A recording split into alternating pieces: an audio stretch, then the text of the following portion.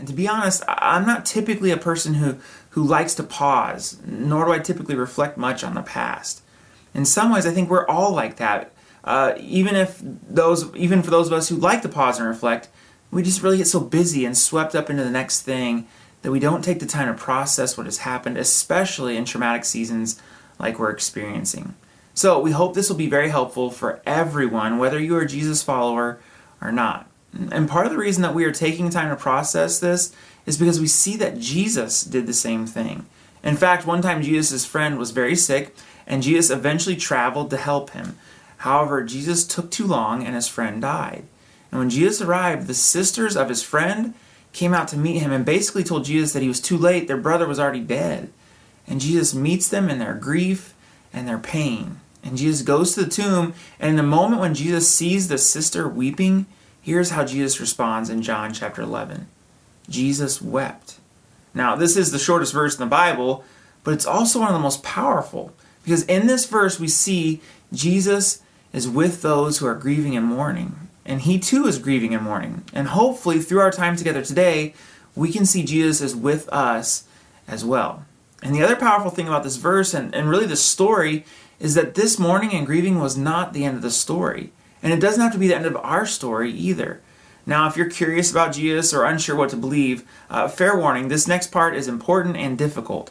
John actually tells us that Jesus brought Lazarus back to life. Now, whether or not you believe Jesus actually did that, Jesus paused long enough to sit and experience the pain and the grief of Lazarus' sisters and those mourning his death. And this story points to something that is helpful for us Americans to understand in our current situation, that God is present in chaos and in trauma. And many of us tend to think that chaos and trauma are sort of indicators that God is not present in those moments. And yet throughout history, Jesus' followers have faced incredible persecution and mistreatment, all while remaining steadfast in their belief that God is present in those trying situations. Archbishop Desmond Tutu said this: "Our God is an expert at dealing with chaos, with brokenness, with all the worst that we can imagine. God created order out of disorder, cosmos out of chaos, and God can do so always. God can do so now in our personal lives, in our lives as nations, globally. Indeed, God is transforming the world now through us because God loves us." And so this first segment is looking to God, and we're going to do this first because God really is our source of life and everything. And without looking to God first, we will try to deal with all this trauma, pain, and grief on our own, which we aren't able to do. And God is the one who can help prepare our hearts and help us process all that we've experienced.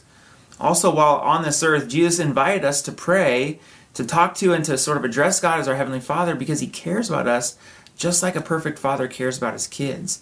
And so we can look to God especially in these troubling moments. And even if you are not a Jesus follower, I think these moments naturally sort of push us to look up and to look out. Is there something bigger or someone bigger out there? Is there a supreme being? And you can use this time to reflect on that, or maybe take a few moments to just pause and relax. Because you can belong here with us before you ever believe like us. So here's a reading adapted from Time of Widespread Suffering by Douglas McKelvey. Christ our King, our world is overtaken by unexpected calamity and by a host of attending fears, worries, and insecurities. We witness suffering, confusion, and hardship multiplied around us, and we find ourselves swept up in these same anxieties and troubles, dismayed by so many uncertainties. Now we turn to you, O God, in this season of our common distress.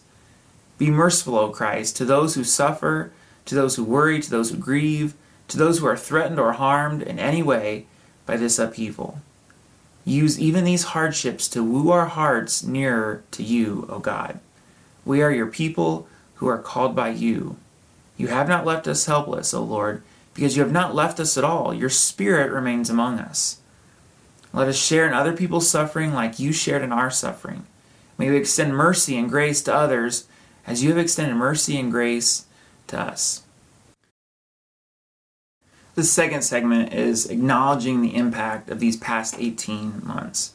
And while none of us want to be worse off after going through a pandemic, the reality is that many of us will be if we don't take this step to acknowledge how this pandemic has affected us. Not only us, but also those around us.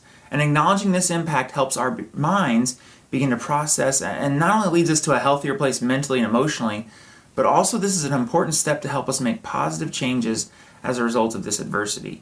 So individually and collectively, we're going to acknowledge the impact this has had on us. We'll start with collectively and move to individually. And as we go through these categories, you are welcome to speak up or sort of put your name in the situation or in the chat. As a church, we have had 2 ladies pass away, not from COVID, but we were not able to spend time acknowledging their passing. Have you had any family members or friends pass away, but due to the pandemic you were not able to acknowledge that loss in your life? Our nation has had thousands get sick from COVID, with hundreds of thousands dying so far. We've had 7 families move away to new locations during COVID, some in part due to the pandemic and others very closely related to the pandemic. Have you had any friends or neighbors move away in the past 18 months who you didn't feel like you were properly able to acknowledge that loss? People have had their jobs slashed or lost completely, leaving families wondering how they would survive. We've missed family time, celebrating holidays, birthdays, missing first steps, missing next steps to growing up, or just not being able to be there in times of need. We have found that our different responses to this pandemic have created division and conflict for many of our families. And then politics in general in this season has also led to much conflict, strife, stress, and heartache. And while acknowledging the impact of this season on us adults is sort of fairly easy, our kids have been greatly impacted as well.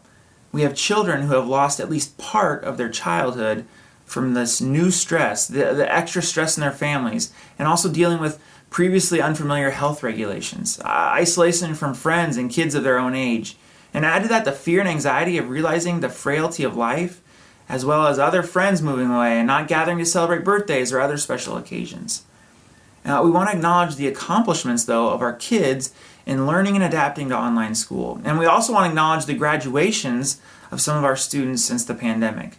We have several students who graduated from college with their bachelor's degree. We have a woman who graduated with their master's degree and is working on a doctorate now. We have a couple students who graduated from high school these last couple years, and some are started college last year and some are starting college this week.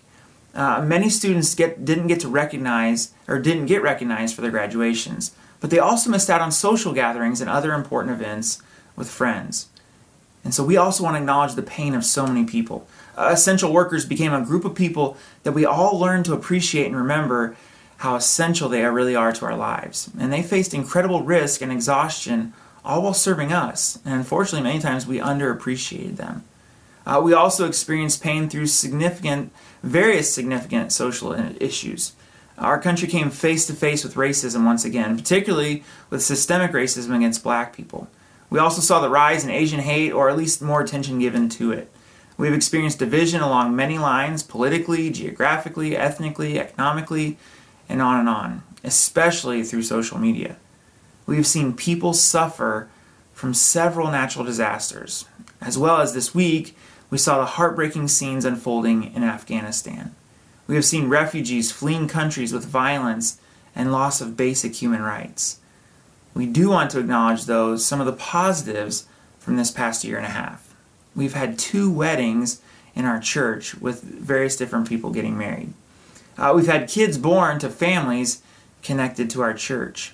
And many of you have volunteered to serve our community during this season, whether that was making and donating hundreds of masks and face shield parts at the beginning of the pandemic, assembling 15 bikes and making 15 blankets for kids in need, welcoming almost 500 kids during our drive-thru events for Halloween and for Easter, editing over 45 hours of video, donating almost 1 ton of food for our local food pantry, supporting one sister church with Church Online during the transition.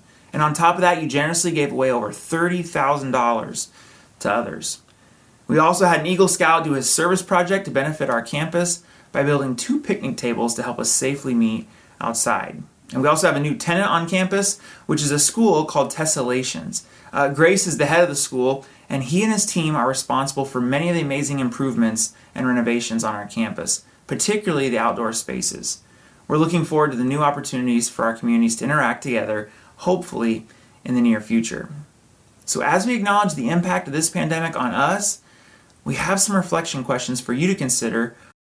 So first off, what is the greatest loss you experienced during the pandemic? What is the greatest gain you experienced during the pandemic? And what are you learning about yourself and about God during this pandemic? This third segment is about moving forward.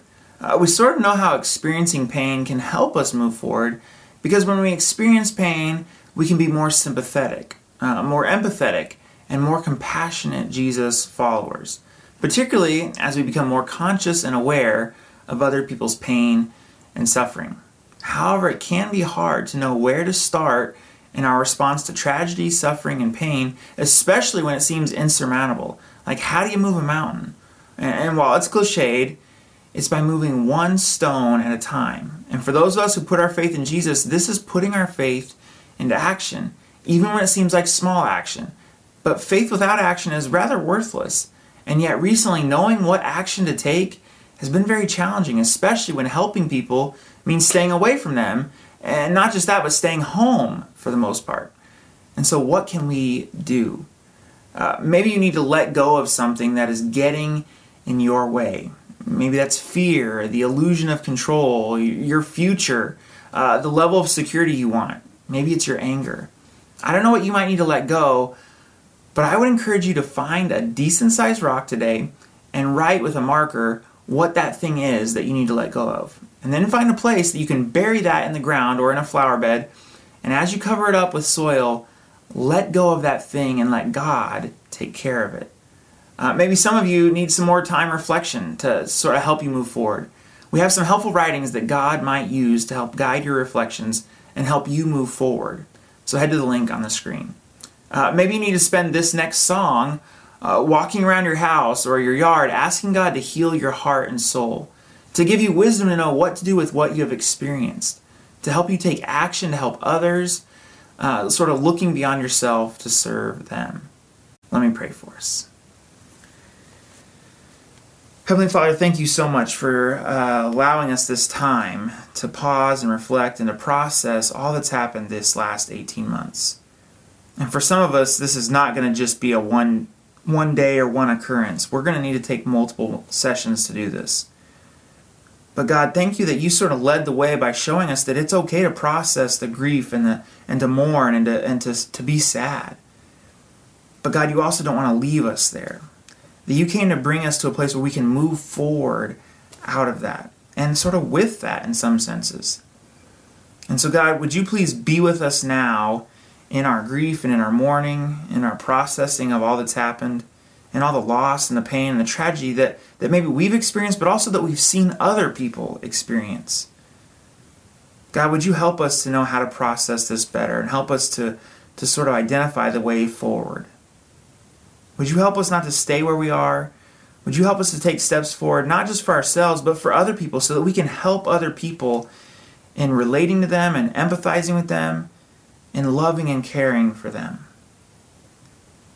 God, we need you. This season has taught us that, if nothing else. So God, we look to you and we ask for your help. Would you please guide and direct us in this next season as we recover, as we heal, as we move forward, only with your help. It's in Jesus' name we pray. Amen.